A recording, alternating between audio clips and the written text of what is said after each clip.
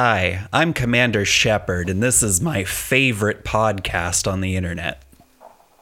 Oh my god. See, last episode it was Jake. Now it's who? Who is this? I'm Commander Shepard, and this is my favorite podcast on the internet. Well, I'm Rachel, and I'm on the podcast.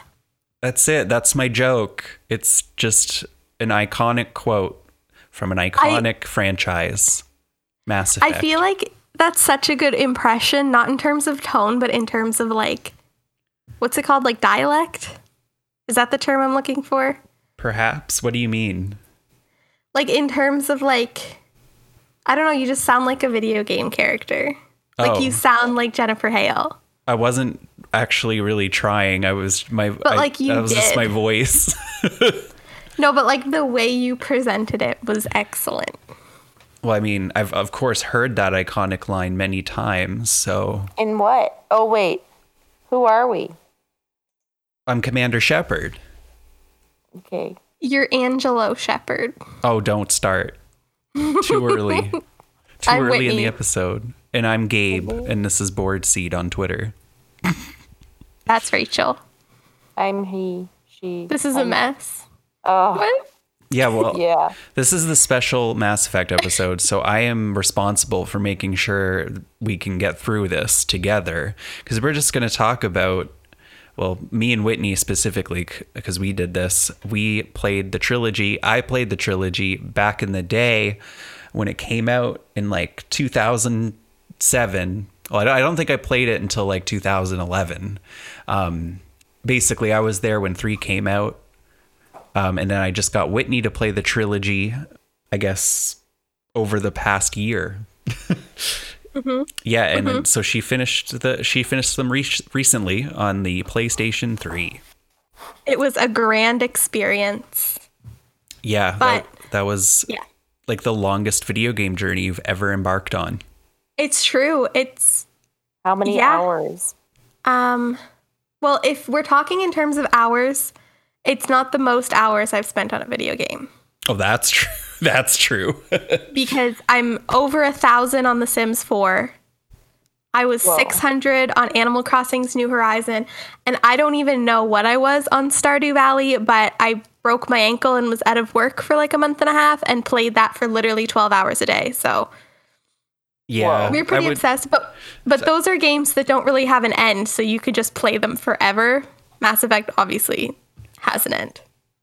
Yeah, and we'll talk about that end because that is a major talking point when it comes to this game. But since Rachel is here, she didn't play the trilogy. I don't think she really knows what it is. Do you know what it is? Not even a little bit. You know it's a video game? That is what I know. Okay. All right, so the first thing we do is what we are into this week. I'm not going to go first. Rachel, you go first. Oh, mine is kind of like not media, but a thing to drink. Is it Hennessy? Kombucha. Are you? Oh my God, I'm kind of been craving kombucha real bad. Well, the crazy part is that I didn't make it myself, but I made it myself because my boyfriend has a soda stream. Oh. So you can get the kombucha concentrate, of which you add to your soda streamed water. And that's what I've been into, and I can't stop myself. It's a constant in my life now. I really, I cannot express how much I want to try that because that sounds so good. Like I've been dying for kombucha for the last several days because I guess I'm Caucasian this week, but I really want to taste that weird beer tasting fermented strawberry passion fruit raspberry lemonade fizz. That is what I'm into. That is the flavor I just bought today. What was it? It was like passion fruit. Oh my God, that's like, I have no good beverages in my apartment. I have a Crystal Light box of That sounds like various American instant drinks that Whitney got me. Love it. Like there's instant A&W root beer in there, in fact. And you know what it is? It is powder that gives you flat A&W root beer. That sounds horrible. The soda stream, you can make it not flat. Well, I don't know if that was intended to be used with the Soda Stream, but because I just had a loose pack of it hanging around, and I was like, oh, I wonder if this is carbonated powder somehow. And I drank like one sip and then waited like a minute, and I was like, I guess this is better than water, right? And then after the second sip, I was like, I'm sorry, I can't. And I just dumped it down the drain. I could not have the rest. Yeah. It was not good.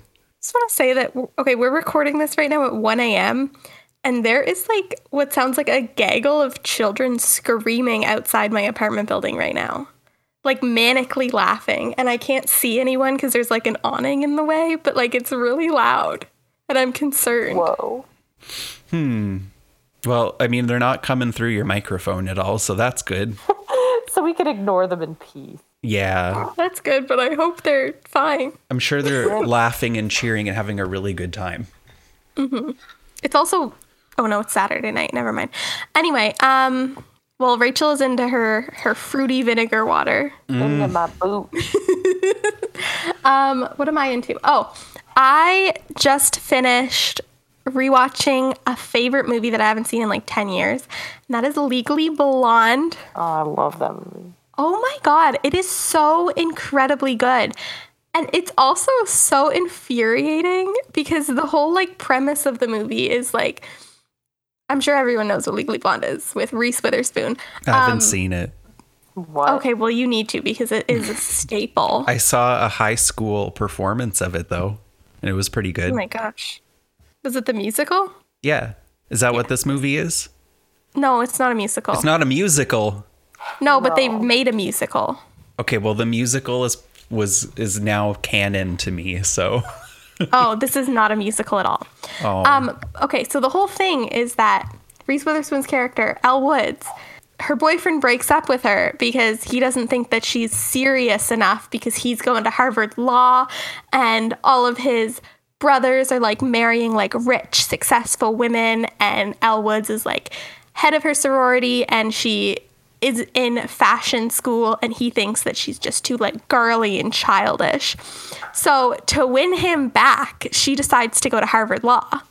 And everyone is shocked, absolutely floored that she gets into Harvard Law School. But she literally has a 4.0 GPA at her 4-year college, which is like it is a fashion college, but it's a well-known fashion college. It's still college. And she gets a really good score on her LSATs. And everyone's like, how the hell did you get in? Like, you wear pink, you are blonde. How the hell did you get into Harvard Law School? And she's literally so incredibly smart. Like, gets someone out of jail because she knew about hair perms, and it's like just such a badass movie. It's so good, but like so annoying because everyone's like, you're dumb, when clearly she isn't because she has a 4.0 GPA. Like, you don't just get that. That's hard. Yeah.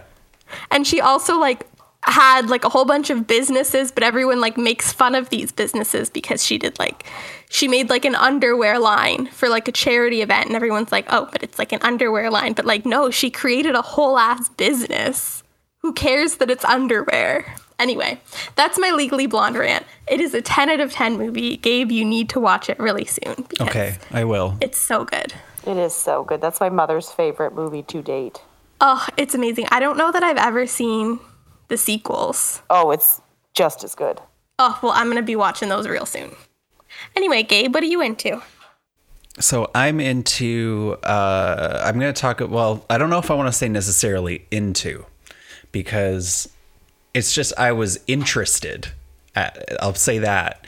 And I found out about CBC Gem, and I guess I should have a long time ago, because it was brought up to me from Whitney, I think.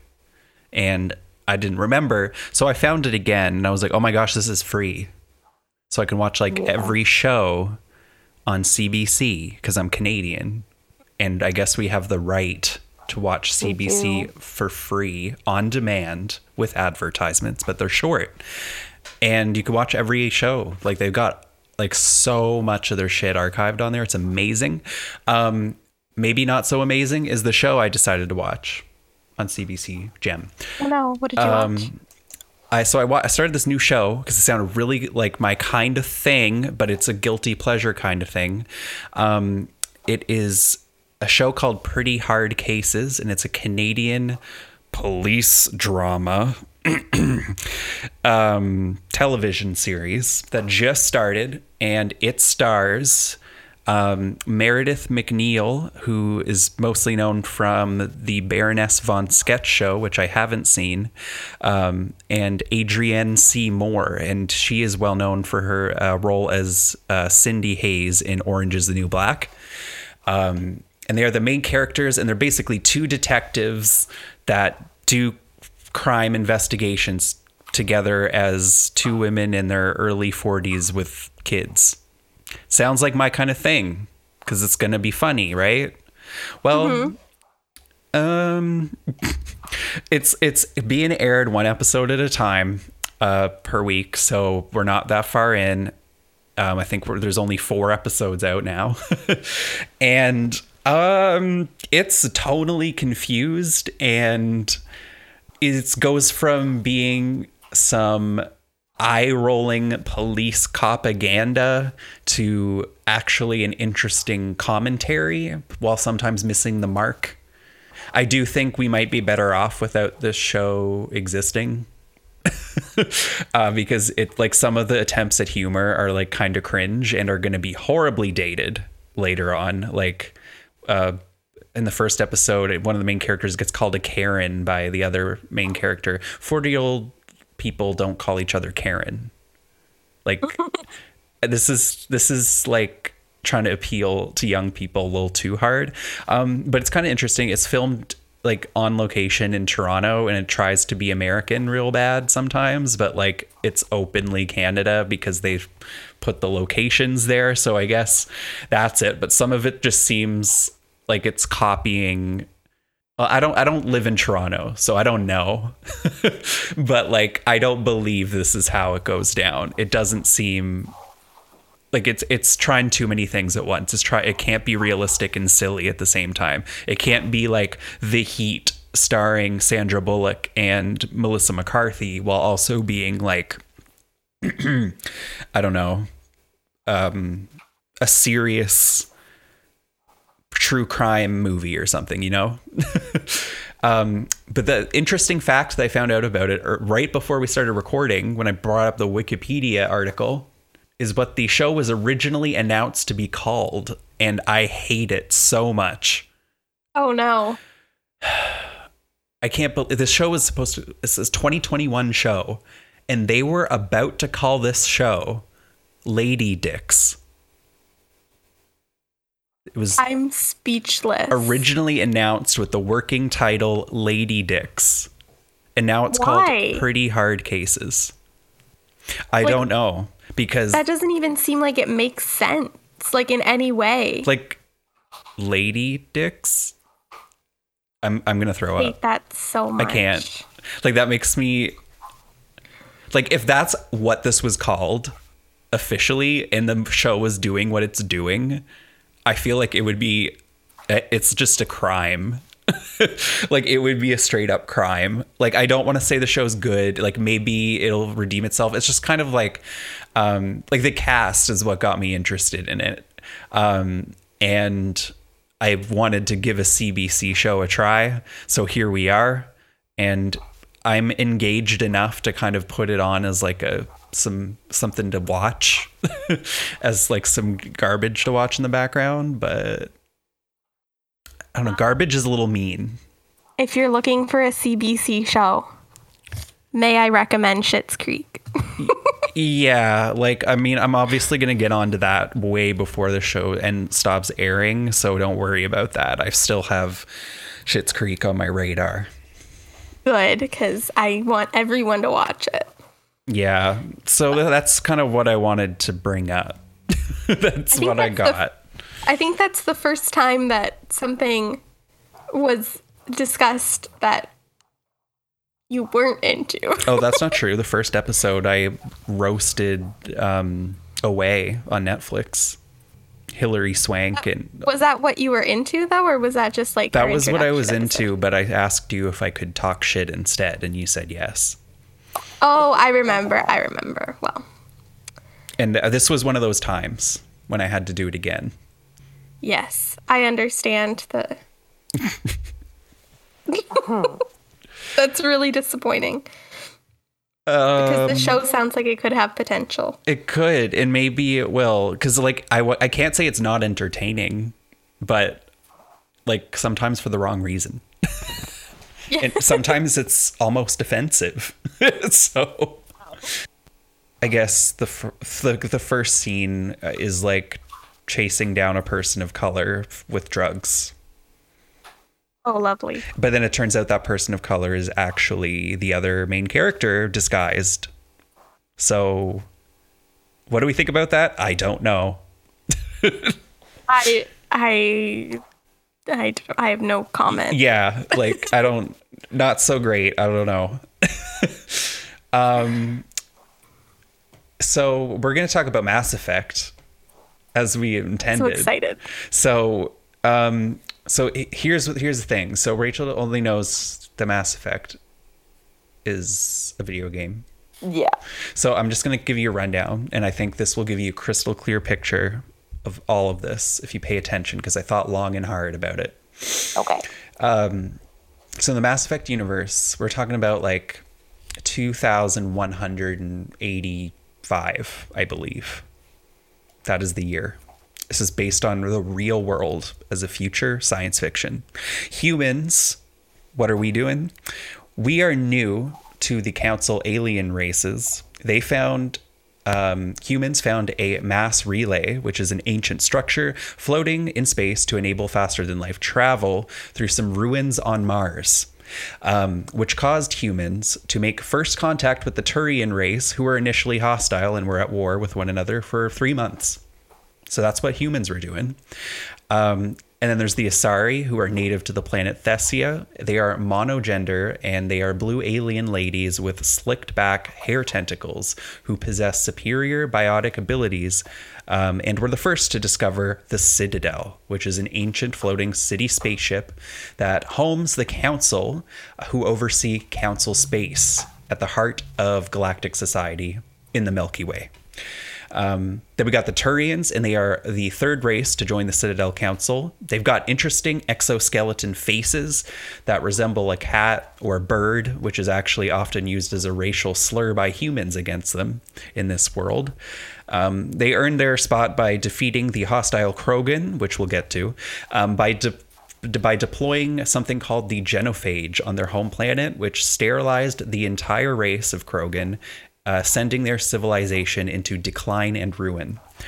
We got the Solarians, another race. They were the second species to join the Council. They resemble amphibians with large toad-like eyes and nimble bodies, and they also possess superior analytical skills. They actually provided the Turians with the Genophage to attempt to wipe out the Krogan, who are like large toad-like also in appearance, but in a different way. They're known for their strength and aggression, but have many rights and traditions of their own, as well as a few notable Krogan characters who contributed to science. However, due to many factors, including the events mentioned, they are not part of the Council races. So these are the main races in Mass Effect. There's a couple more, but these are the most prominent ones that I think would matter the most. So the premise of the game is you play as Commander Shepard. You can pick male or female character options. For the sake of this conversation, we'll likely be referring to Shepard as a she, because we both picked that end of the binaries provided, mostly due to Jennifer Hale's incredible voiceover performance as the character. Commander Shepard was born April 11th, 2154, which would make her just over 30 years old when the game begins.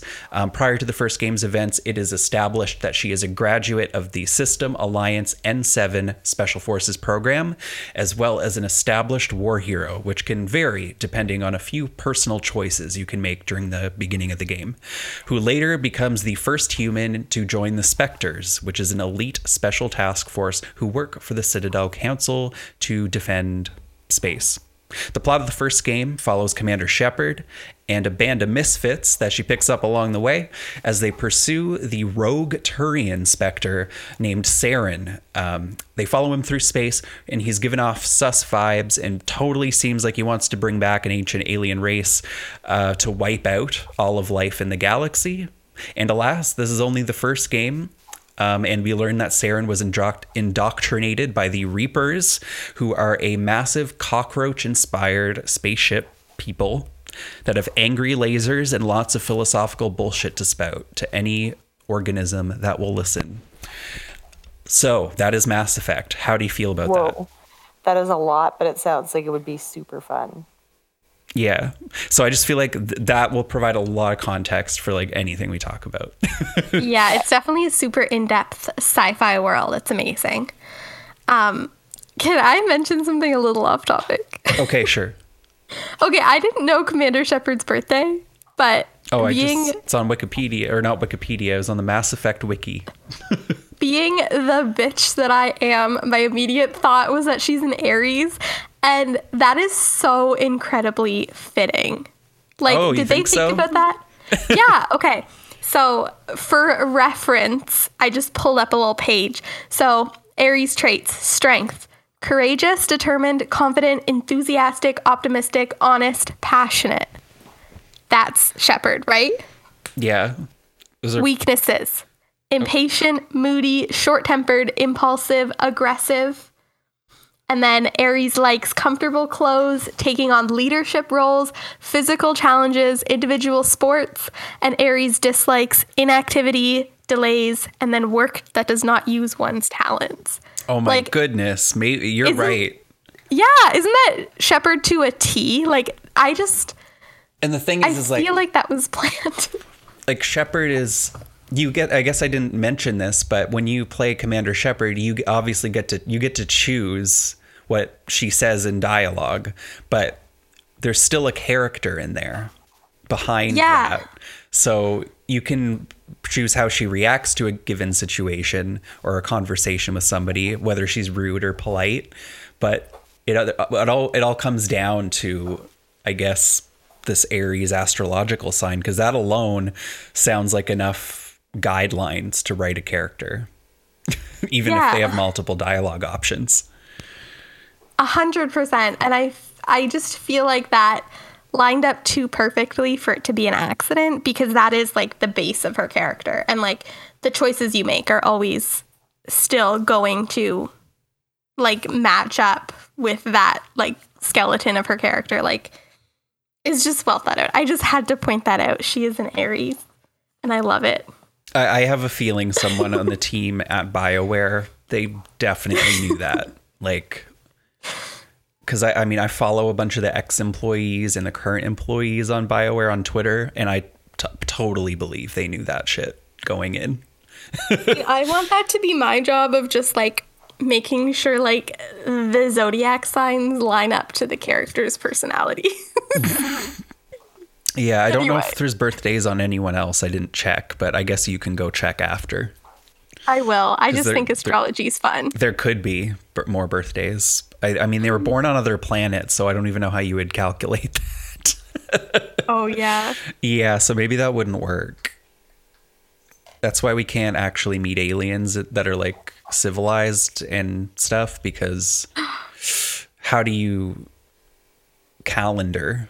How do you time? Okay.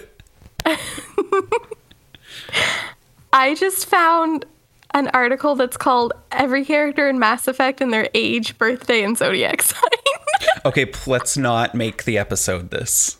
I won't, but like I'm going to do some interesting reading after this. And yeah, definitely tell me how they figure out the Earth version. Because that's interesting. So in Mass Effect, you get to pick your combat class at the beginning of the game, and that's what you get to play as. You can change it in between games when you get the chance to customize your character again, because you get to import Shepard from Mass Effect 1 to 2 to 3, and the choices carry over.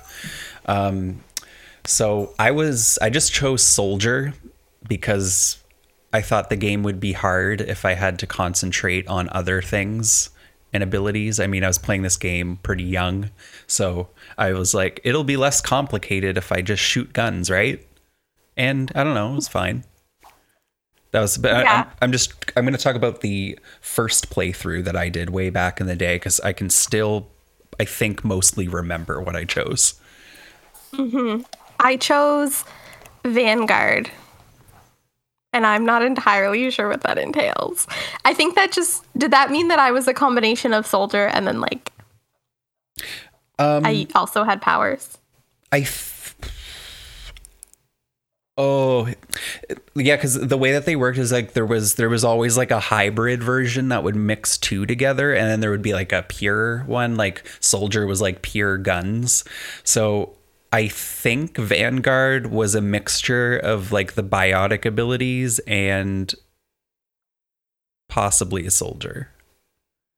Pretty sure that's what it was, because like I think I wanted best of both worlds, but Because you had like, remember you had like charge, like the kablooms and the things. yeah, Gabe would always yell at me to use my powers, and I didn't like using them because it was too hard. But the thing is in Mass Effect 3, you decided to play as an engineer, and suddenly you were using all the powers.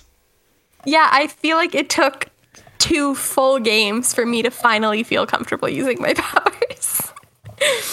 Well, yeah, I guess like in Mass Effect 3, I mean, the combat, they really made it better in combat, like combat wise. Like some people might not agree, but I think that it was a really like a smooth experience in comparison to the first two, where it was kind of like cover was ambiguous and confusing, and I don't know, the guns controlled oddly. There were glitches. But let's say Mass Effect 3 totally had a bunch of glitches of its own. Don't get me wrong. Anyway, so that's what we went in as. So there comes a part in the game, a beloved character known as Rex. He's a Krogan. He is he has respect for Shepard, but he does kind of operate on his own agenda at the same time. So there is a moment on Vermeer at a key point in the game where he's getting a little angry, and you have the choice to either, if he doesn't agree with you, you get to kill him, or you can have your friend Ashley shoot him with a shotgun, because she racist on the DL. She is racist. And we're gonna get to more about Ashley in the next question, but oh man. So I had nothing against Rex, so I don't think I even knew I had the option to kill him. I thought I had to agree with him, I think. So I think I was just polite, calmed him down, and he was like, all right, cool. And then we went on. But for my second playthrough, I believe Ashley totally killed him. I think that almost was out of my control. I kind of forget how it plays out, but I think I just let her at him. I did have Rex. I did not kill him. I don't think I realized that I could have killed him, because I think when we were playing, Gabe was like, oh, be careful with the choice you make here. But oh yeah, I try not to spoil. Yeah, you try not to spoil, but you like give me a little hint when things are going to be important, which I appreciated. But I didn't kill him. I didn't really like Rex. Still don't really like Rex, but I'm glad I didn't kill him, because he comes back later in the series, and it was a little bit of nostalgia. Yeah, like there is like a really passionate following for Rex, but sometimes I just don't get it, because I feel like he didn't get enough in Mass Effect 1. Yeah, I didn't like him because I thought he was very like reluctantly loyal. And I was like, true. no, you have to lay down your life for me when I snap my fingers. Just right. kidding. Yeah, because then the next two colleagues of yours here, Ashley, who you met on the first planet you visit in the game, she's a fellow human, and she doesn't really like aliens, and she loves the Bible and poetry.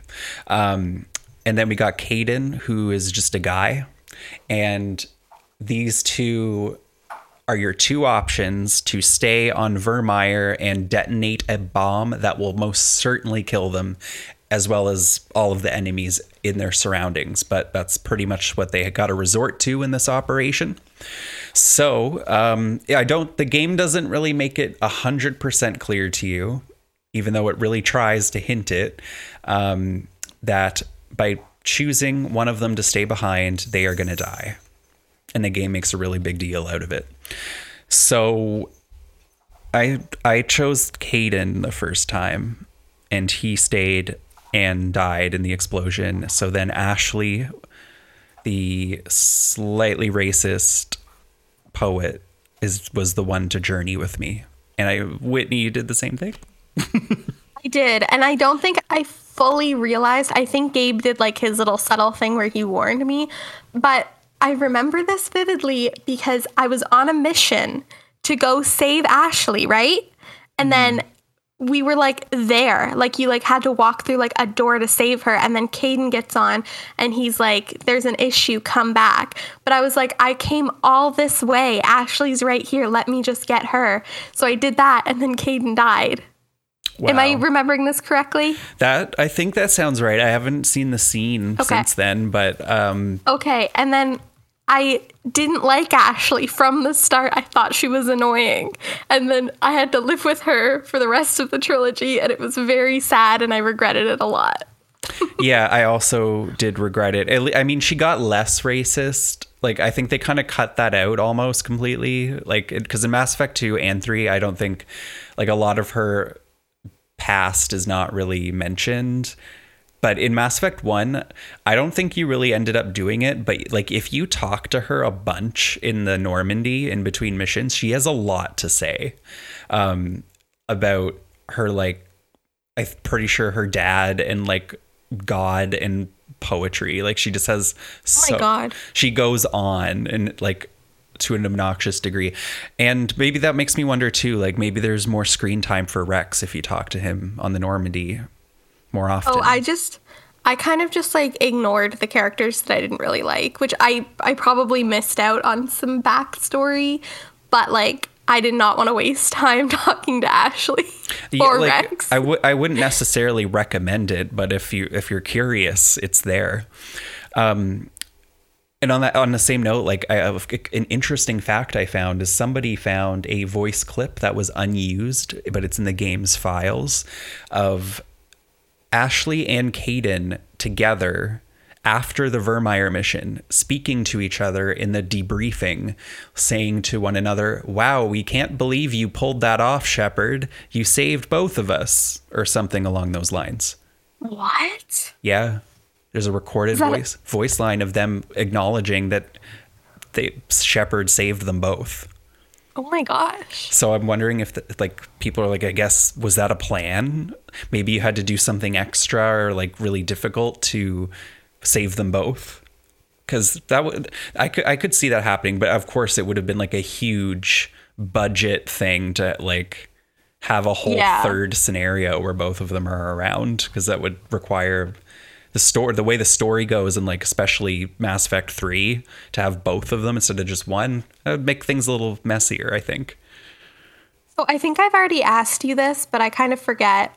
If you just start like saying like at Mass Effect 2 or Mass Effect 3 and you didn't go through that, who do you get? Is it Ashley or Caden? Oh, like if you just start from Mass Effect 2? Yeah. I'm pretty sure you get Ashley. I'm pretty sure. Oh. Well, next playthrough, I will pick Caden. In fact, oh, no, I actually don't know 100%, but I was just about to say, like, maybe default romance for past male Shepard is Ashley. I hope not. I hope it's Liara. Because, like, it gives you a save, like when you press new game in just Mass Effect 2, it'll give you like a scenario for Mass Effect 1. So it makes those choices for you. And I'm pretty sure it chooses for you that you romanced Ashley in Mass Effect 1. Oh. And then if you're female Shepard, it does pick Liara, I'm pretty sure. Like gay canon ? Wait, who's the male? Are the only options like Caden, Ashley, and Liara for Mass Effect 1? Yeah. boring. Yeah, pretty boring. But I guess that goes into who did we romance? It's true. So I romanced Liara. So did I, because that was my only option. Yeah, because he had to. I had to. Because you weren't interested in Caden / Jeremy and Kyle. But he already died. What? Right? Oh yes. Yeah, because I didn't have him. Yeah. You didn't get to flirt with him first, right? Because he was dead. Yeah. I did give them white people names, so he was Jeremy. Yeah, the first two characters beyond Anderson that I think that you meet when you start Mass Effect 1 is Joker and Caden, which is Kyle, Joker. Which you remembered by calling them Kyle and Jeremy. Yes. Yep. I think they were interchangeable. I think they were both Kyle and Jeremy. Oh, well, I just remembered them by you mismatching the first letters of their names. Oh, yes, that's true. I love Joker. Oh my God. I wish he was a romance option so badly. Yeah, and then the games paired him up with Which I love. I do love. That was pure. That was good. Yeah. But we will get there. Like, it seemed like a weird choice, but it was good. No, I loved it. I'm in full support of that. It was cute. So Mass Effect 2 begins after we defeat Saren and find out that our job is certainly not over yet.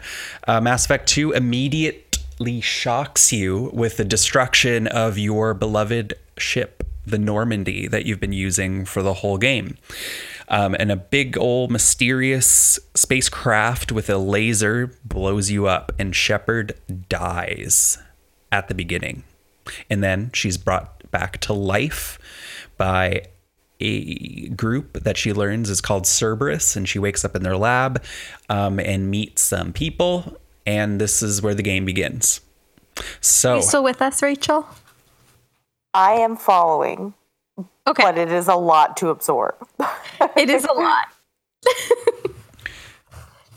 yeah, so she good, she all okay, even though she dies, she okay. But some time has passed, it's been like 2 years, and this organization called Cerberus spent so much time and money reconstructing Shepard and bringing her back to life. And later, of course, we learn the conspiracy. But the game introduces us to Cerberus and two key characters that we get to spend a lot of time with in this new one. Miranda, the one and only Yvonne Strahovski, appears with Strahovski. Yeah, her. And Jacob shows up, and he kind of nice. He seems nice, and then you get to chat with their boss, the Elusive Man, who then explains why you've been resurrected and that you have to stop these random abductions that are happening throughout the galaxy, where the big old mysterious spaceship that blew up your Normandy seems to be making some appearances, kidnapping humans. So Cerberus, being a pro-human organization, is like, let's use Shepard, who saved the galaxy once, to save humans for us. I believe, and just believing that she will consent to wanting to do that when she becomes conscious once again. So that's kind of their gamble. And you're trapped in this situation with Miranda and Jacob, and you just got to roll with it. Yeah, I just have to say that if I died and then I was brought back to life by a company who forced me to work for them, I would be so mad. Yeah. Let me rest. Like, Shepard did enough in the first game. Yeah, she paid her dues. It was time for her to rest in peace. Like, as I said, she was already like a renowned veteran at the beginning of the first game, and then proceeded she lived her life to do a lot more. And Miranda just fucking hates you right away, right off the bat, and is just mutual, hostile. bitch. And you get to ask her, do you have a problem? Do we have a problem? And she's like, not particularly. That was British. That wasn't right. And I don't know, Jacob is kind of hot, I guess. Oh, Jacob's so hot. Yeah. Rachel, you would love Jacob. Yeah, I think so. He's hot. What does he look like? He's a big, bulky black man. Yeah, I would. And he's like the hottest guy in the game. It's true. And they like really lean into it, and they make jokes about how many like push-ups and crunches he makes and stuff. He makes that he does per day. That's what I meant to say. So, you know, that's your first crew. So you're just chilling, and the elusive man is this mysterious old guy that's giving you these orders, and you don't really know what his deal is. This isn't the first time. I'm not really going to get into it, but this isn't the first time we've heard of Cerberus. There is references to them in the first game. But it's really just like a side quest thing that they, I guess, wrote as decided this is going to be the main plot of Mass Effect 2. So they did that. Cool idea. So loyalty missions were introduced because you got a roster of like, I don't know, like 13 people or something in this one, a giant team. And you get to spend like the first third of the game recruiting them all in their varying situations, at even more misfits than the first game provided with. These characters are just really good. So they all have like their own missions you can complete after you recruit them. If you do them, they're like little side stories for each character, and they gain once you complete them, and you complete them to the outcome desired by that character, because you can fail them if you fuck up.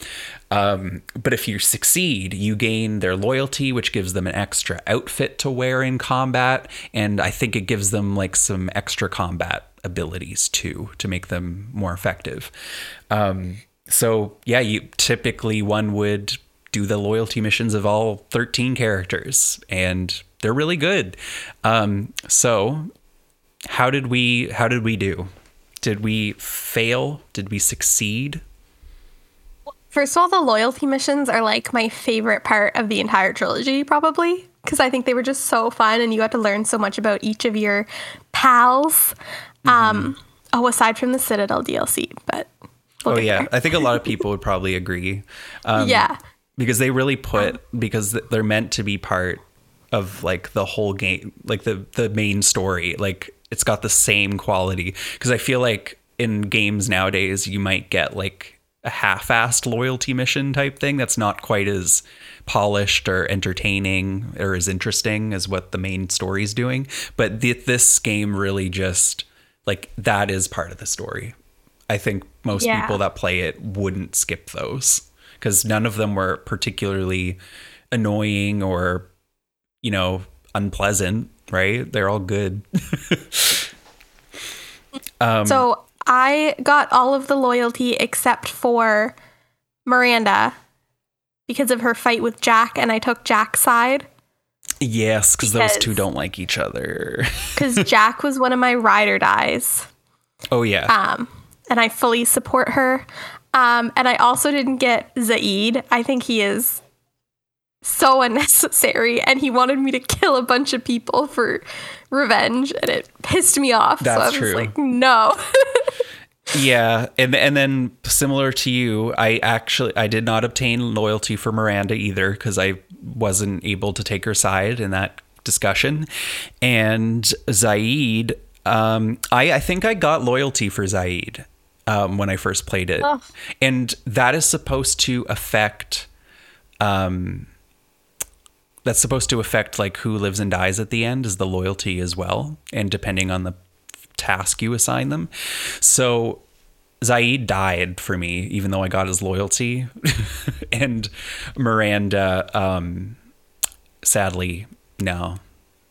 But those were actually my two casualties at the end of the game, because if you assign them to incorrect like tasks in the final level, they have a chance of dying if they either don't have your loyalty or if they're just not up to the task or not suitable.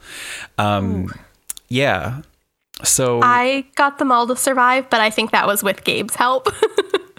Yeah, I could, because you were like really not wanting them to die. So I just kind of like tried. I just kept giving you easier and easier hints without outright saying who you should pick. I didn't want to miss out on anything in Mass Effect 3. It's true, because I wouldn't have minded if Saeed died. Right. So Miranda and Zaid got killed, as I said. And in the end, it doesn't really end up being that consequential on the third game. It doesn't. And I mean, like, I guess I can understand some of the love for Miranda, but honestly, most people are just like commenting about that booty. She do got that booty. She do, and the game likes to focus on it a lot. But apparently in the remaster, they're going to fix that. But most will agree Mass Effect 2 is the best in the franchise. Do we agree? Oh, fully, 100%. I remember Mass Effect 2 the most, even though I played Mass Effect 3 more recently, obviously. But that is the best game I've ever played. I think a lot of people would just cite those exact same reasons because, like, I think it's very memorable.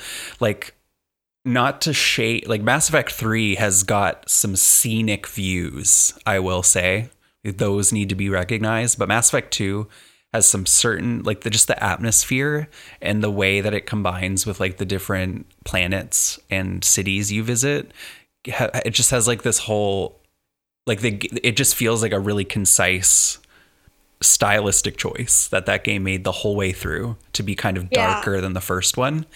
And it just gives it this really unique vibe, and it's got a wonderful variety of places to go and things to do.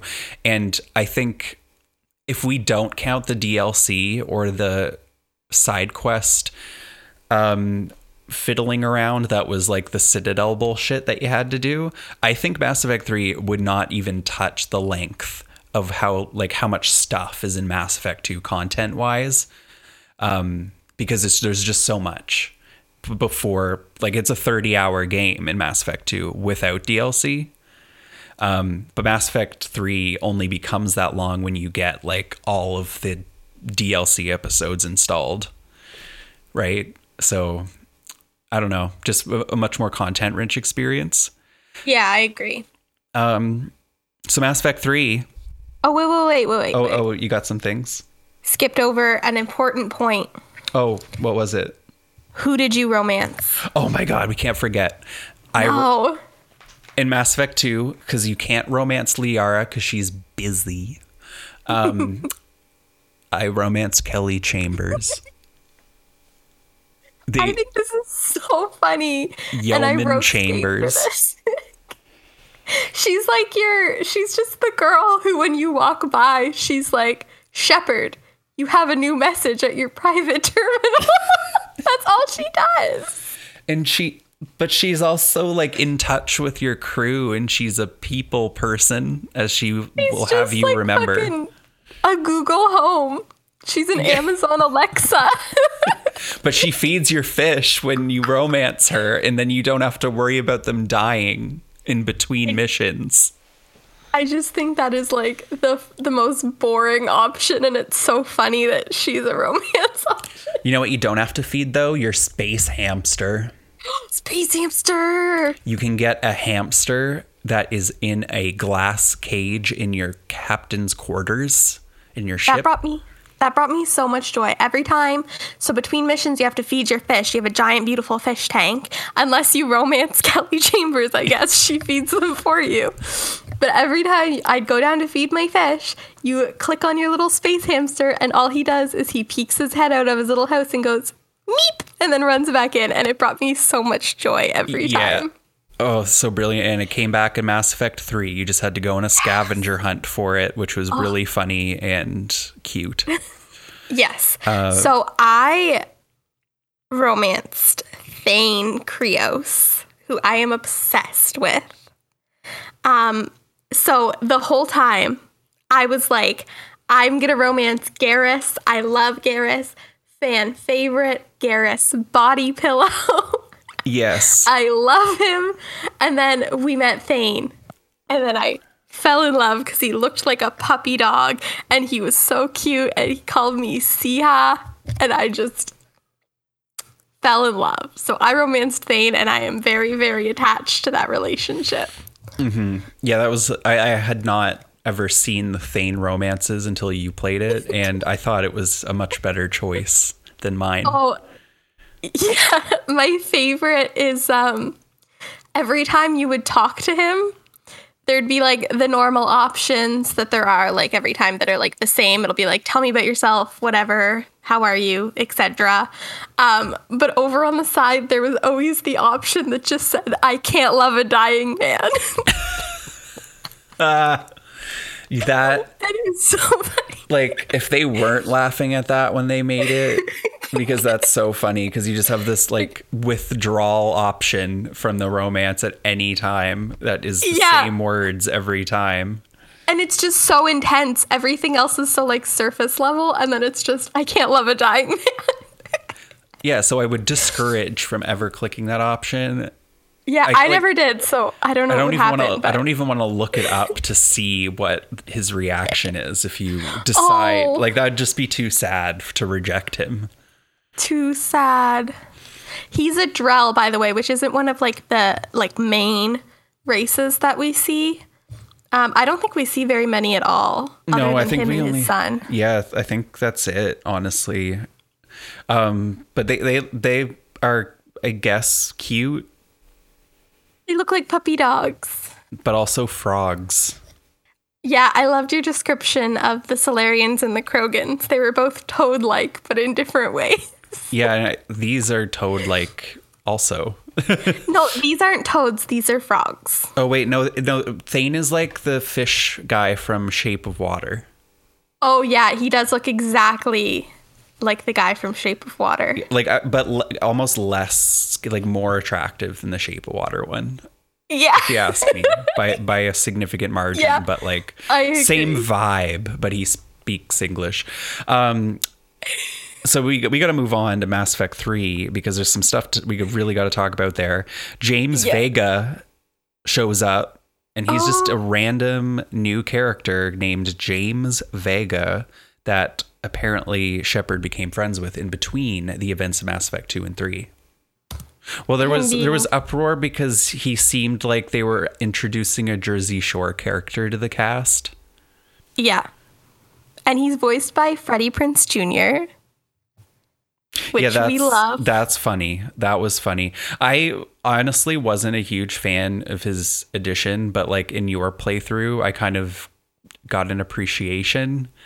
But by the end of the game, I just feel like he fizzles out and he's just there. And like there's no, because you got the loyalty missions in Mass Effect 2 to sort of build a backstory. He got nothing like that. He's just there. And the game doesn't even put a codex entry, like, or a biography for you to read in the game journal. So you have no idea who he is unless you like read the comic that's between the games. Yeah. And I also just found out that Caden is Canadian. Oh, I knew that. Yeah. Yeah. Very interesting. He Canadian. And Mass Effect 3 actually opens in Vancouver. That's the city that the Human Council is located in. But it gets blown up by Reapers real quick because they are now real and they are on Earth. The premise of Mass Effect 3, aliens invaded Earth and everyone dying, like everybody. Even on other planets, other aliens dying. Yeah, that was pretty sad. A really sad, shocking opening. Shepard is now, this is a quick thing I want to point it out.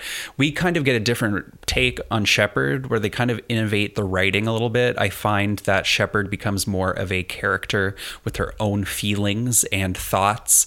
I guess some people might take that as a negative because they feel like the role-playing element of like the dialogue trees were kind of stripped back. And I can see that. I can totally see that. But now in hindsight, after really seeing that playthrough again, I was like, you know what? I can see what they were doing. Shepard became more of a character with more of her own personal needs and emotions that were kind of just non-existent before. So we kind of see that in this little kid character that she encounters at the beginning of the game, who's just, I guess, a representation of like innocence as a child in a war zone usually is. And, she really is traumatized by seeing this kid get like escape in a vehicle, but almost escape, and then the vehicle blows up and the kid be dead, and she watched the whole thing, and she's now leaving Earth to go into space and find some friends to help her out with the situation. So she feels like she's leaving Earth behind to die, and that's really sad. And that's a really wonderful opening. Like, if there's 10 out of 10 elements of either Mass Effect 2 or 3, it's the intro. Yeah, that was really devastating. And I think I remember when I was first playing, I was like, if anything happens to that kid, I am going to sob.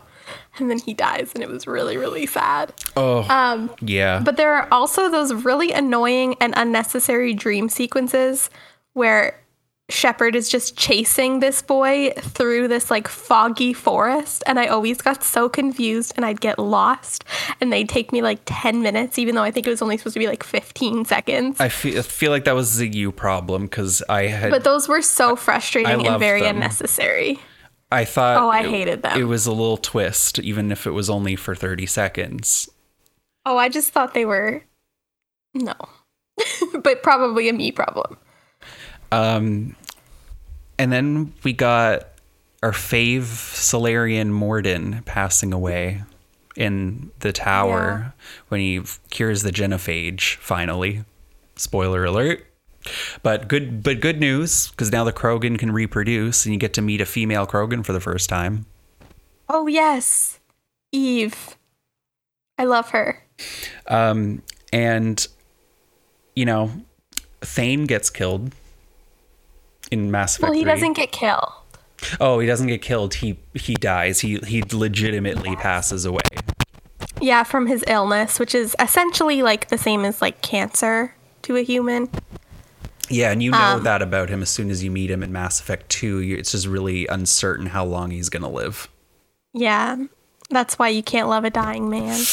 Yeah. I was really devastated. I was really, really sad at that moment.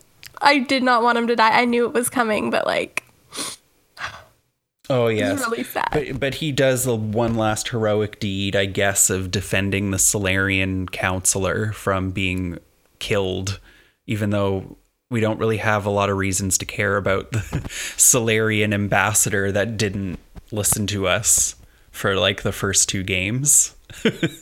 Yeah. Remember the fucking council being bullshit. Oh, I hate the council. I loved, what was it, Mass Effect 1 or 2, where you could just like call them and then hang up? It was the first one, yeah. And well, I mean, I guess if you can choose, one thing I skipped over is like you can choose to kill the council in Mass Effect 1 because there's an opportunity where you have to save them, or you can just choose to prioritize somebody else and they die. Yeah. And then in Mass Effect 2, they get replaced by a different council. Of the same races, but they're just different people now. And I believe you'd have a different Salarian counselor in Mass Effect 3, I believe, which would make it less, you know, what's the word? You care less about it because less impactful.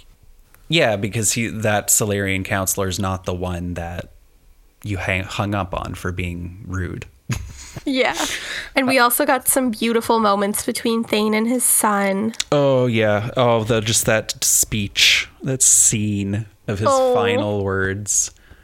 Oh, my God. And right before he died, when he was praying, and he was praying for Shepard instead of himself. And you only find out after the prayer is over. Oh, my God. I want to cry. Oh, that's a brutal moment. Oh my God, I'll await you after the sea. Is that what it was? Across the sea, yeah. I'll await you across the sea. So how did your Geth and Quarian conflict end?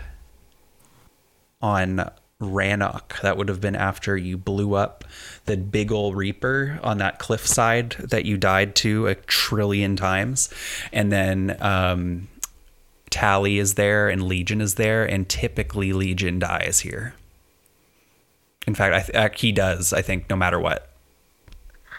I had enough points to prevent Tali from dying, right? Yeah, because... I kind of forget this. I don't know why. That's an unexpected turn that can take, because basically the Geth were a bunch of machines that the Quarian created as sort of AI android things to help them, and they accidentally rebelled and got really angry, and you have the opportunity to reprogram these Geth to serve you and aid against the Reapers, but Tali would prefer that doesn't happen. So your other alternative is to just destroy the Geth completely. But there is a way to have it both ways, which is what Whitney did. Yeah, thank God. So I didn't have enough Paragon or Renegade points to make this dialogue choice, but I had to say, you know what, Tali, I think I really need these Geth. I'm sorry about this planet and how you're feeling right now, but I really need these robots to help me. So she just was like, I can't bear to live with this news. And then she walks backward off of the cliff you're standing on while you're not looking. I'm really glad that didn't happen in my game, because it would have been really sad. It was devastating. Like, they really, that scene is almost more emotional than the happy choice. I mean, it is.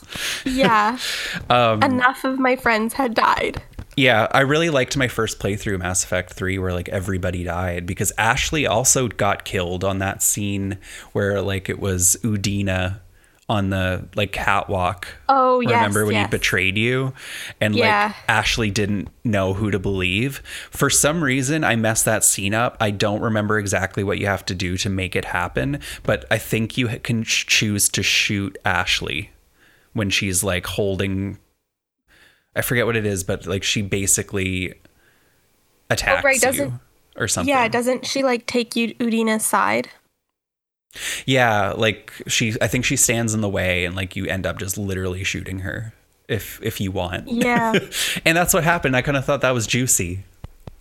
That is juicy. Because like I want Ashley to die. Because we weren't on great terms to begin with. Well, I mean, that was maybe just me, not necessarily the Shepard character I was playing, but from my player's perspective, I was like, this makes sense. That's kind of cool. So that was a fun little thing they did there. I wonder what they'll do about that choice when they make Mass Effect 4. So who do we romance Mass Effect 3? So I continued to romance Thane as long as I could. Oh, yes. Until he died. And then we get the Citadel DLC, and you get a special scene with whoever you're romancing. And I really wanted the special Thane scene. So I like held out to get that Thane scene for the Citadel DLC, which was well worth it. Was very emotional. And then I romanced Samantha Trainer, who is perfect. She's the one who, I mean, you could say she's just a Google Home as well, but she's not. There is more. There's more to her. Yeah, a lot more to her than there was to Kelly Chambers. But yeah, she replaces Kelly Chambers, and she is the best, just the best character. We love her. And yeah. I had to do a lot of research to find out how you could get the special Thane scene in the Citadel DLC while also romancing Samantha Trainer. I did my cake and eat it too. Still not sure if that was even necessary, because I think it might have worked out anyway, but I wanted to make sure, you know, your Thane romance paid off. Yeah, I needed that. So yeah, finally the main point of contention. Wait, who did you romance? Oh, I didn't say? No. Liara. Oh. You get a really cool scene with Liara right before the final ending of the game, where like when you're saying goodbye to everybody basically, and you talk to them one by one. Liara has a really special scene that I don't think she gave you because you weren't friends. You were exes. I really like her. Awkward exes for Mass Effect 1. But for me, she was my life partner in this game. Except I had the side fling with Kelly Chambers, but she doesn't know about that, so it's fine. So in Mass Effect 3, so she'll have the scene, and she's like, Shepard, I need to show you something. And And you know how the Asari can do that thing where they like hug you and then their eyes turn black and then they like transport you into hallucinations. Yeah. Like Morinth can do that, but she kills you. But basically Liara does that, and then it's like, it's you and Shepard in like a black abyss, and you're just looking off into a horizon that's just a big white line. And then she's like, Shepard, isn't it beautiful? And then Shepard's like, yeah. And then they're like, we should stay here forever. And you don't really know what it is, and the game doesn't show you what they're looking at. And that's like a moment that just they share together, and you watch that as the final goodbye. And I love to think about that. That's cute. I don't know why, but I just did not vibe with Liara. I don't know. I just thought she had a lot of cool things to say, and she eventually kind of got a sense of humor. She was oddly, like, she was hilariously uptight in Mass Effect 1. I don't even know if I can even call her that, but she felt awkward and out of place and didn't have she was not socially experienced, so she was awkward. And then she kind of broke out of it, became a badass in Mass Effect 2, and in Mass Effect 3 she is a badass and she's on your team for the whole game. So to me, that was like perfection. I think like my thing was because I romanced her in Mass Effect 1, but she wasn't like a playable character and she wasn't really around much in Mass Effect 2. She like still thought we were together, and in Mass Effect 3 there was so many annoying scenes of like, will they, won't they, but my Shepard had already long moved on. I know. I was like, please leave me alone. That was so funny. The game gave you so many chances to apologize to Liara. Yeah, it was like really shoving Liara in my face, and then there were like so many moments like, oh, they're exes, and I'm like, please stop, it's been 6 years. So for the sake of time, we really got to get into the ending now. The ending and the depression that it caused.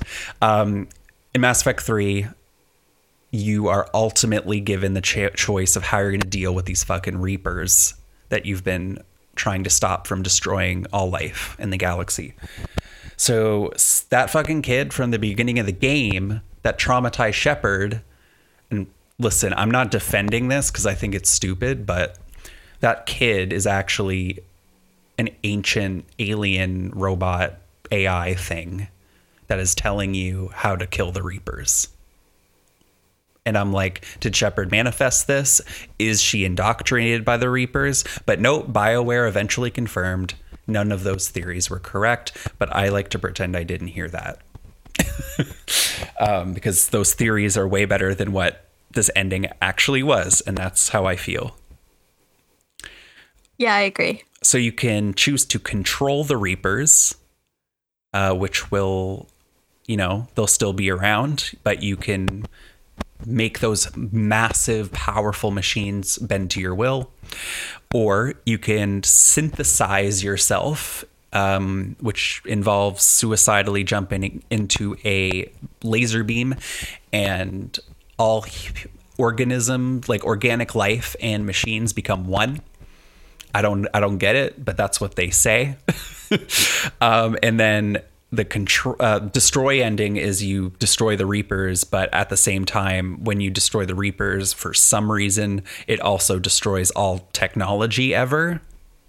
So all space travel and shit is done in the galaxy, and that affects everyone ever, which is like a big responsibility. So like, do you want to feel guilty about that, or do you want to go control, or do you want to synthesis? So you're screwed in all three options. You die no matter what, or don't you? Because there's a post-credit scene where you don't know. But anyway, like, the ending is so brief, and the kid gives you these options, and you pick one, and then it puts you on a ride, and then you see a bunch of explosions, and then you see Joker in the Normandy, and he crashes on a jungle planet with some friends, and then the credits roll, and you're like, what the fuck?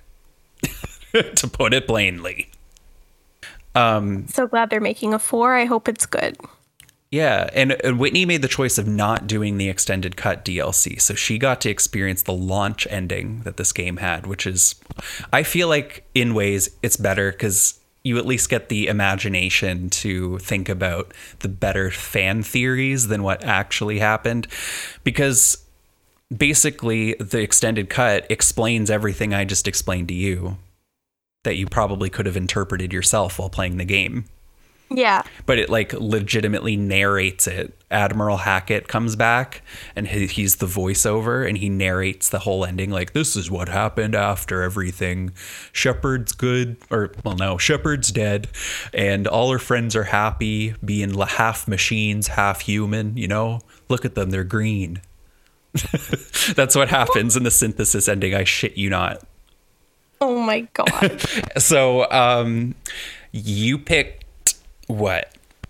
I picked Control because that seemed like the most reasonable option.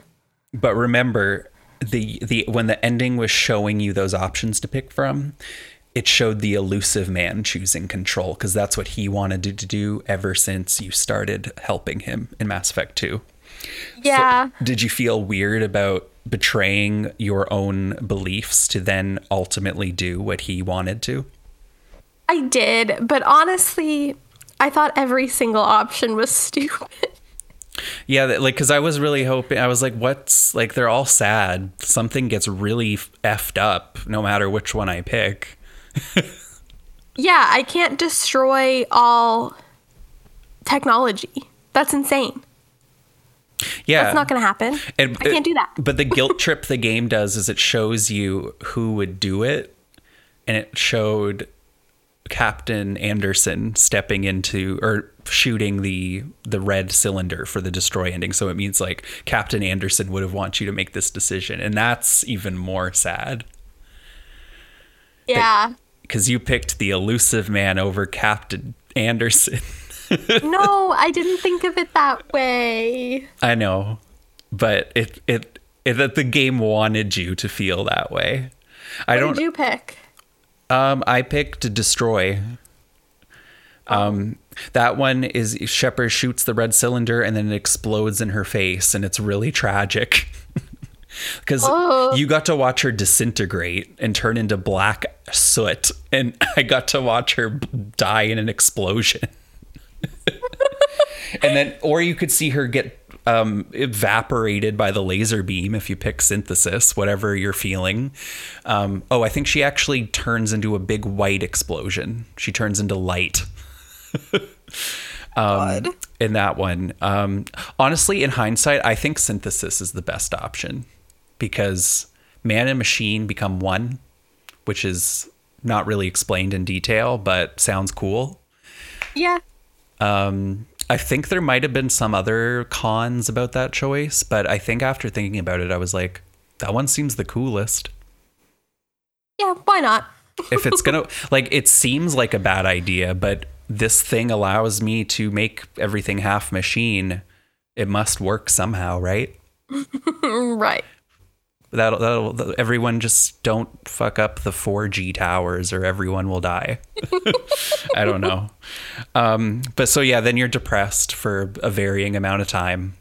It takes usually, I would estimate 6 to 12 hours after completing the game before you actually process the ending and what you were just put through. But then it's another 4 to 7 business days of thinking back, oh, that was actually, I played 70 hours for that. Shit. Yeah, it was a pretty devastating ending. Yeah. And not in a good way. Well, Mass Effect 4 was just announced in a weird way, like a month ago, 2 months ago. And if we had released this podcast episode before then, like we wouldn't even have any hope that this could continue. I don't know how I feel about them doing a continuation because in the trailer they showed Liara supposedly finding Shepard's armor on a planet. And I'm just like, I don't know how this is going to work because like there's 3 vastly different endings. Are you going to pick one to be canon or what? Yeah. Because I think... So I'm a little nervous. Yeah, when they effed up Mass Effect Andromeda, which we don't really need to talk about, it when they effed that up, like, I think they accepted the only way we can continue this series is if we bring back the characters the fans love. And I'm like, yeah, but I don't think you really have to limit yourself that closely. But I'll give them a chance. Like, none of the original team still works there. So, oh no, that's concerning. So that's what we're working with. Dragon Age 4. Yeah. Dragon Age 4 is going to come out before then. So we'll get a hint of what it'll be like. Anyway, so do you have any final thoughts? I think we really thoroughly covered it. We did. This has been a long discussion. I apologize, Rachel, but this happened. I hope you're not too bored. She might be asleep. The webcam's not on for this episode, so we can't see each other, which I think I'm realizing might be a bad idea now. But yeah, Rachel gone. Yeah, we can do the character quiz. Both of us. Yeah, we will. But final thoughts. I have to say that Gabe got me the best Christmas gift this year. He got me a personalized, autographed print of Thane by Keith Farley, who voices him, that says, "I'll wait you across the sea, see-ha." And it made me sob. And it's incredible. It's the best gift ever. I was very, very happy. Yeah, they were doing a voice actor reunion live stream, and they were also doing live signings after. And I watched that, and I didn't know that was a thing, so I had no idea, but it was amazing. Keith Farley did not do a live signing for his, so because if it was like a different person, they were doing like Instagram live of them doing this signings, and I was like, I don't want to have to also gift Whitney a screen captured video of Instagram live because it wouldn't want to miss the live reaction, right? Right. Oh, I had one more question. Oh, yeah. Who were your ride or dies for 2 and 3? Oh, I tried, whenever I play like any RPG, like with a party, I really try not to pick too close favorites. Like, I like to alternate them at least a bit so everybody gets a little chance. But I would say primarily Mass Effect 2, I was bringing along. I definitely feel like it was a Garrus and Jack situation. Yeah, good choice. Mass Effect 3, I'm pretty sure it was a Liara and Tali situation. Oh, interesting. I don't think I knew that.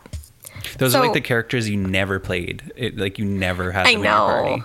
I know. I do really like Tali, but I'm the opposite. When I play a game, I pick my favorites and I stick to those favorites. But for Mass Effect 2, my ride or dies started off as Garrus and Jack as well until we met Thane. And then I fell in love with Thane. And it was Thane and Jack. And I feel like that worked out really well because their personalities were like complete opposites. And it was really fun to hear their dialogue. And then for Mass Effect 3, I was James and EDI. And I also really loved their dialogue. Oh, yeah. One other thing I was actually going to save to tell you in this podcast, because I want to see your fresh reaction. I held out on you for so long with this fun fact. Oh my gosh. So, when you're male shepherd and you romance Tali, I thought you couldn't romance Tali. You can in Mass Effect 3 only. But she has a lover. Oh, Garrus? Doesn't she have like a lover? No, I think like she gets with Garrus if you don't romance either of them. But didn't she have someone who died that she was like devastated over? Oh, I think that one might have just been her friend or her dad. Okay. I think it was definitely her dad. Oh, I'm sorry. I think she might have also had a friend. Okay. But like, so you know how I said like she can die if she doesn't want to live on this planet anymore? Literally. Yeah. Oh my God, I hear Puddles. Oh yeah, he's on my lap. And so Oh my God, I'm sorry. I'm losing my train of thought. But she leaves a picture on Shepard's desk that is a photograph of her. Guess what? Without her helmet on. So don't look it up before. Don't look it up yet. You can look it up after. The photograph is of a woman who, in like a sunny day with long hair, and she has like blank eyes and face markings. You know, and you know what fans figured out? What? It is a photoshopped stock photo. What? Yeah. Like, oh my God. You can see side by sides of the original photo and then what they did to it to make it look like a supposed Quarian without her helmet on. And it's like not a very good job. It's like they did it in an hour. No, that's devastating. Like, of all the fan art that existed over the course of like 6 years leading up to the release of Mass Effect 3, they photoshopped a stock photo. I feel like they could have just bought someone's fan art. Yeah, like, I don't know what it is with like game development not ever actually listening to players who are creative.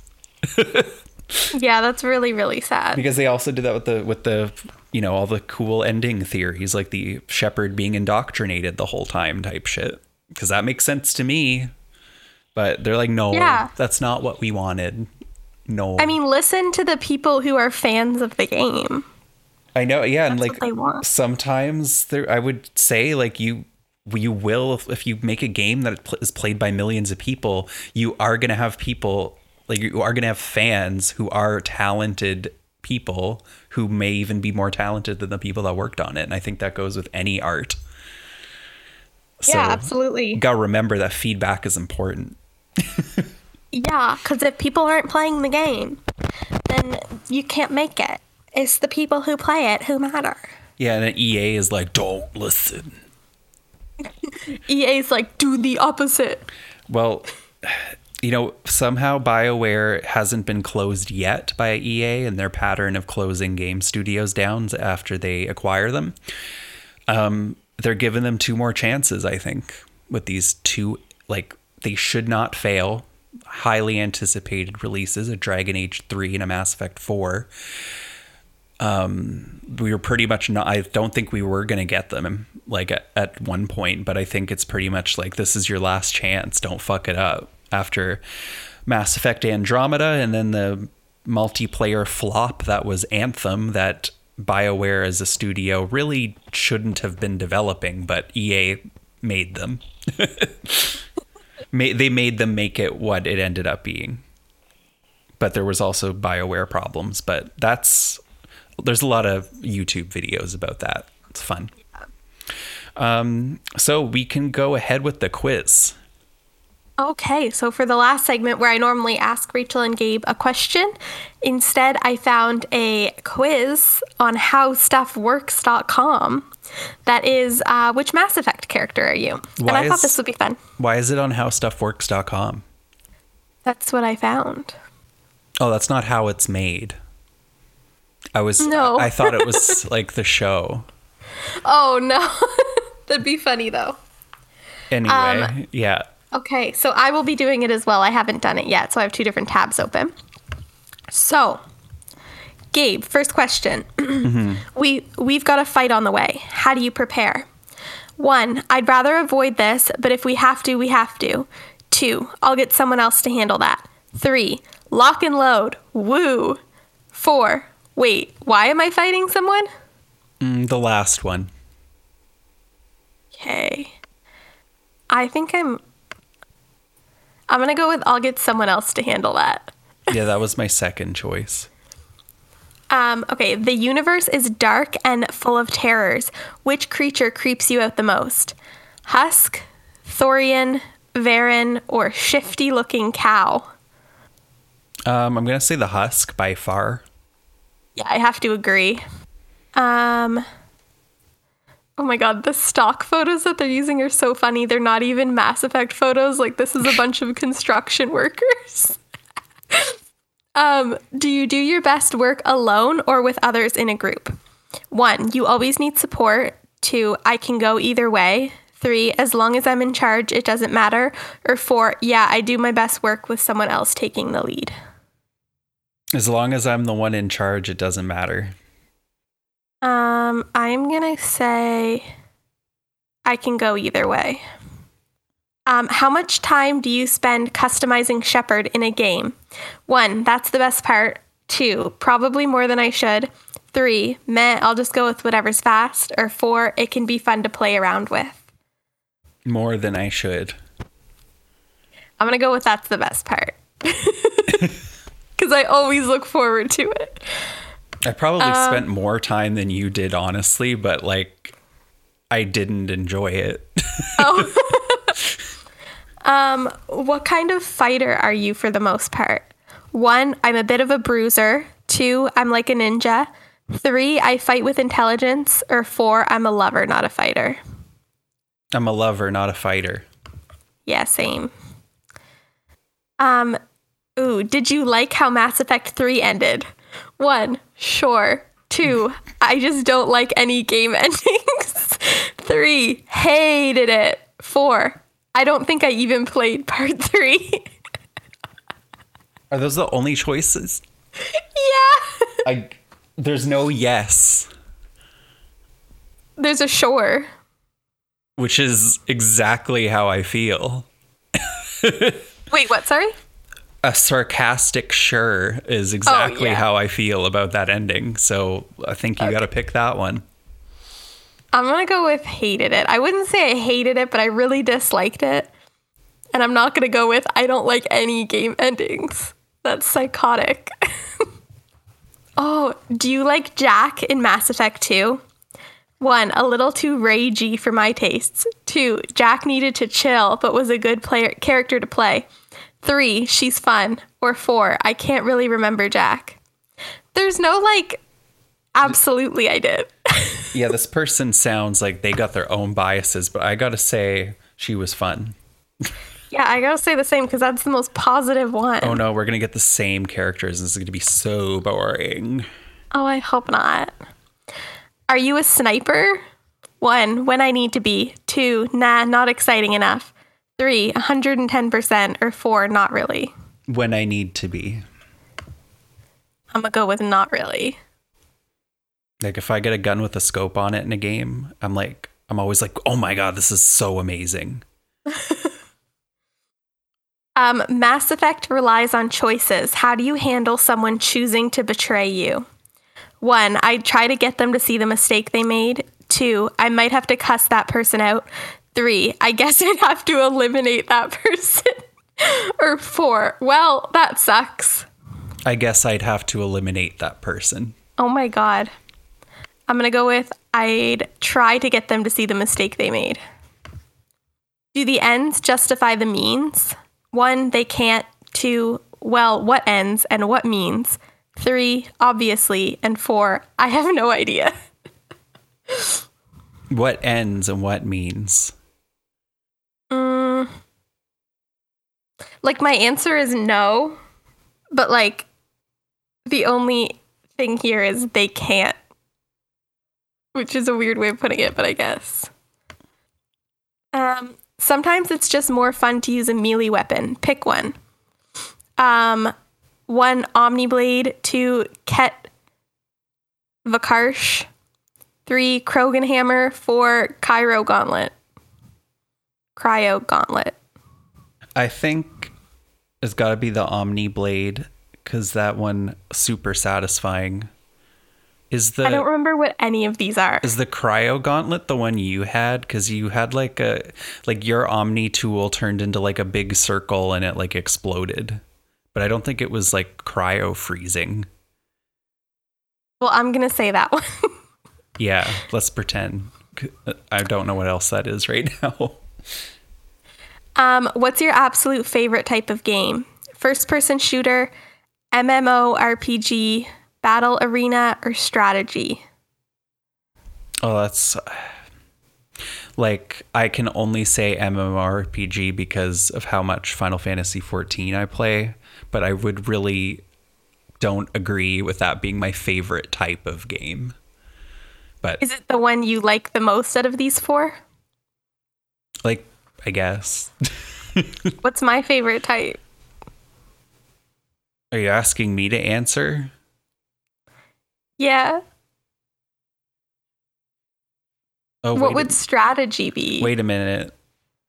Yeah, because now that I think about it, I think you should pick strategy if you really liked Civilization. Oh, I did. Okay, I'll go strategy. I don't think any of those are really my favorite though. Oh my god, this is long. Okay. Do you need to be the winner all the time, or can someone else be in the spotlight? 1, if I'm the winner, then that's great. If not, that's okay too. 2, I mean, I do like glory now and then. 3, I am the only winner. 4, oh no, other people can take the glory. I do like glory now and then. I'm going to go with other people could take the glory. Are you willing to sacrifice your own health and well-being to accomplish your goals?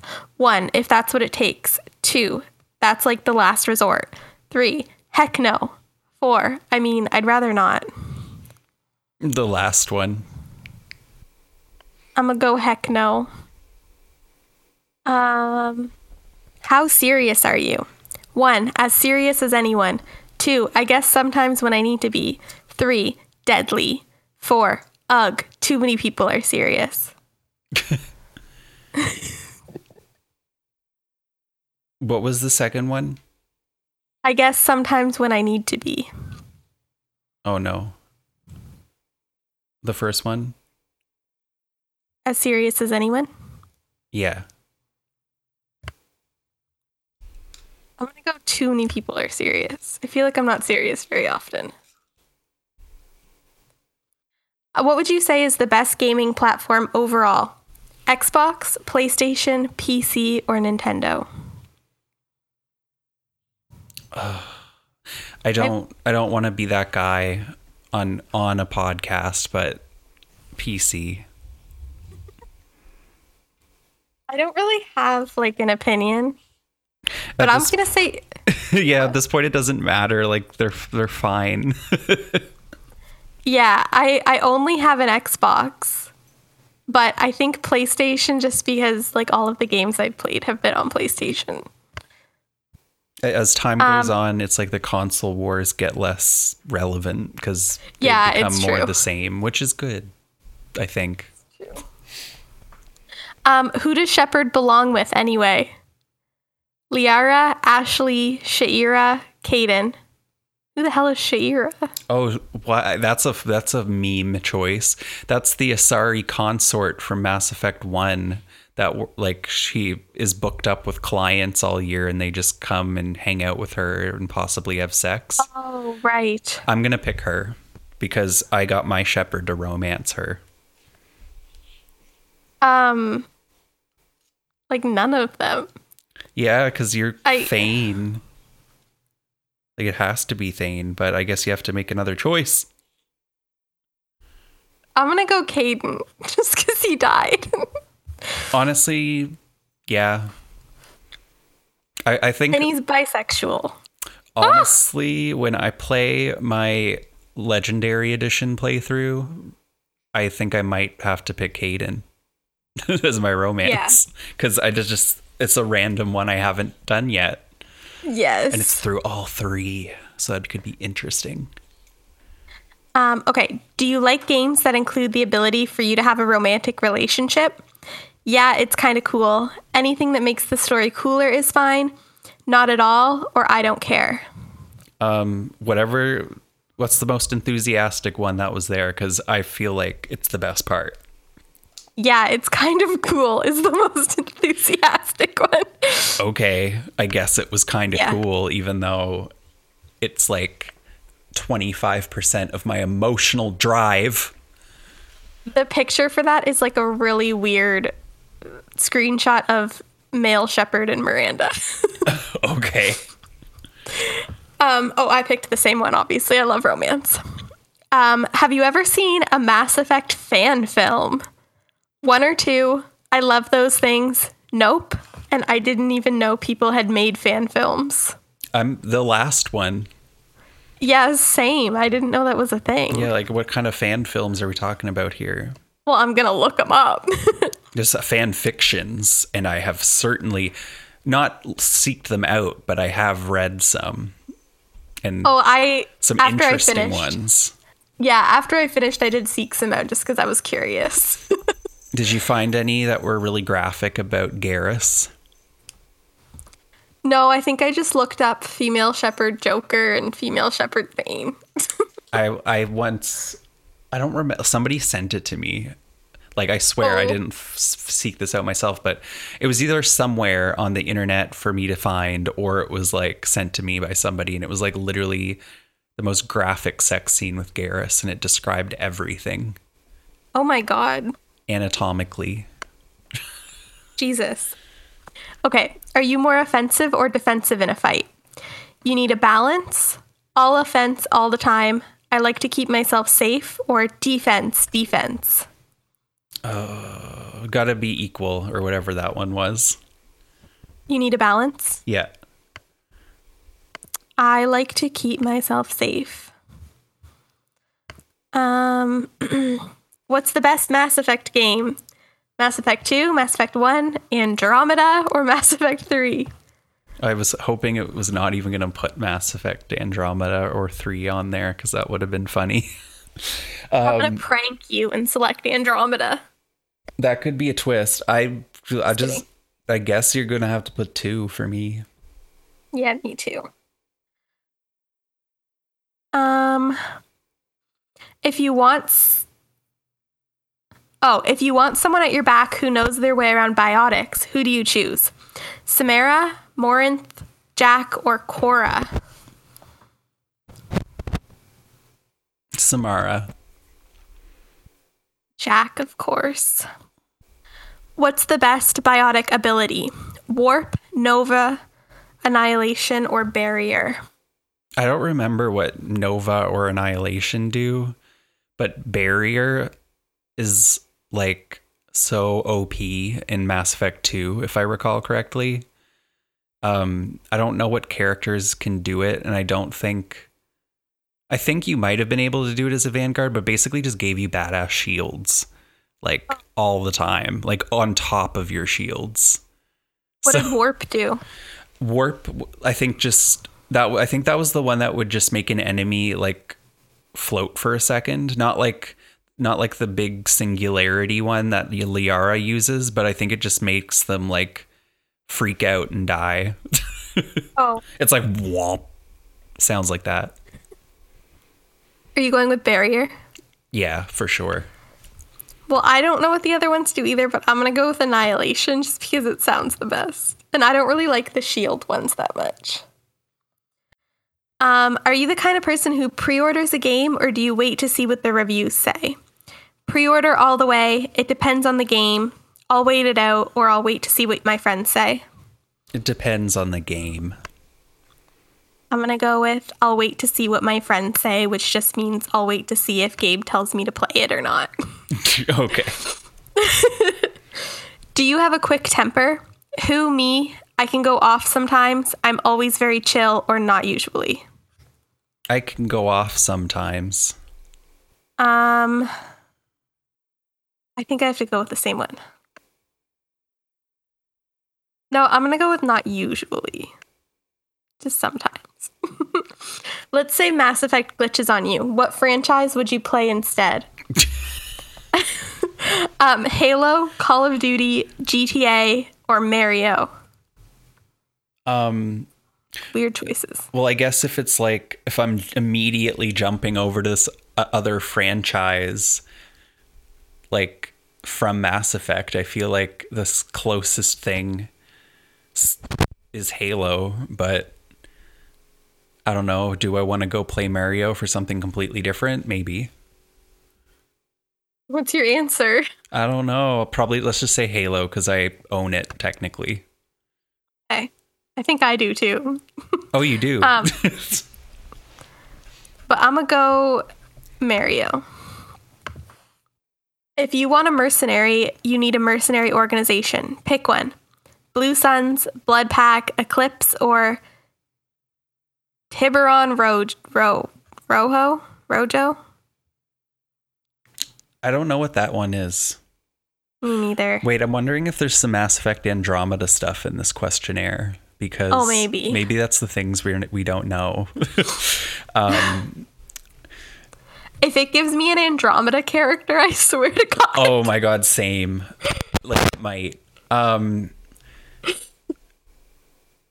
yeah, because you said like Quora was there. Isn't that an Andromeda character? Shit. Oh, I don't know, but now I'm worried. I think it is. It didn't even cross my mind. Okay, let's just pray. I don't know, Eclipse, because they seem the most diverse, I think. The other ones are very angry. Yeah. Some gamers are more hardcore than others. How much time do you spend gaming? More than I should, not a ton. It's nonstop, a few hours a day. Like, far more than I should. I'm going to go not a ton. What's more important, the gameplay or the story? You need both. Gameplay. I need a good story. I guess it depends on the game.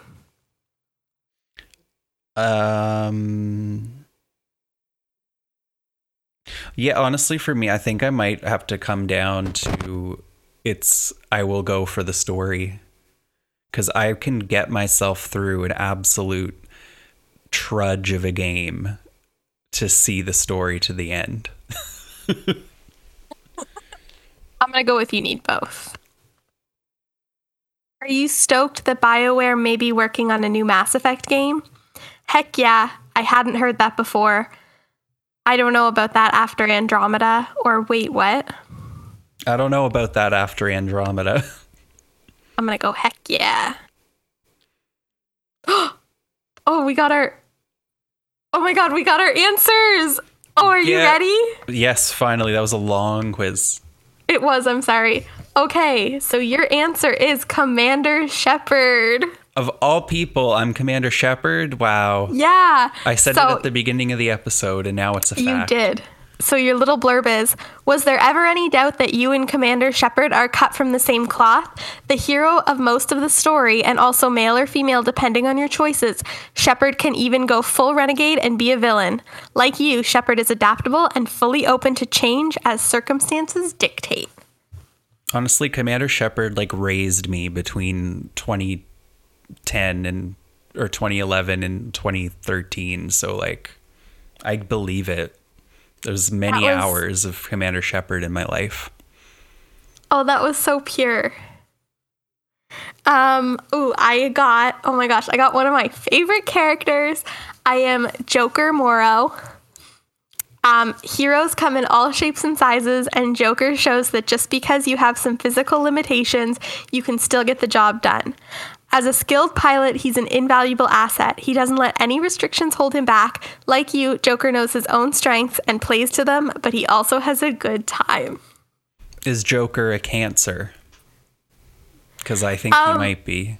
I think he might be too. That was so cute. I loved that. I think these are good answers. Yeah, I think we got the best results. I'm glad they're different, and I'm glad they're not from Andromeda, and I feel like they're fitting. Mm-hmm. Oh, that was fun. For my questions from now on, for every single episode, it's gonna be like a BuzzFeed quiz. Just kidding, but... that would make every episode so long. So long, oh my God. But this one was so fun. I just had so much fun talking about Mass Effect again. Imagine if we had a third person talking about Mass Effect who also played it. This would have been 3 hours. Yeah, this is a long episode, but it is our 20th episode, and this is the Mass Effect special, not just a normal episode. But yeah, thank you so much for joining us today. I feel like I I like forgot we're doing a podcast. I feel like I've just been talking to you for like 2 hours. Oh, well, I mean, I should take that as a compliment. I feel kind of crazy because it's late. Yeah, it's 2:30 in the morning now. And if I go on my tangents about things like Mass Effect, time escapes me. Yeah. So I'm currently working my way through Dragon Age. So I hope to have an episode on that in the future. Yeah, that could be also very deep. Yeah, it's fun. It's a great time as well. I love making these video game episodes. I mean, this is our first one, but I really liked it, so I think we should do more. But yeah, so I am Whitney. You can find me on Twitter at Wit and Wisdoms, YouTube at Wit and Wisdom. And I'm Gabe, and I'm Board Seed on Twitter. And Rachel's not here anymore, but she is MC Hot Waffle or Abrams Records on Twitter. And our official Twitter is at Blanket Fort Book, and you can give us a follow there. Let us know any thoughts you have on Mass Effect if you made it through this whole episode. You deserve a round of applause. This is a long one. Definitely appreciate if you put this episode on, and especially would appreciate if this convinces anybody to play Mass Effect. But actually, I really hope you didn't listen to the whole episode because that's a lot of spoilers. Yeah, that's a lot of spoilers. Like all of the spoilers. Everything. Yeah. But maybe you won't remember, so. But yeah, so we are Commander Shepard and Joker, and we will talk to you next time. Yeah, this is my favorite podcast on the internet. Yes. Bye. Bye.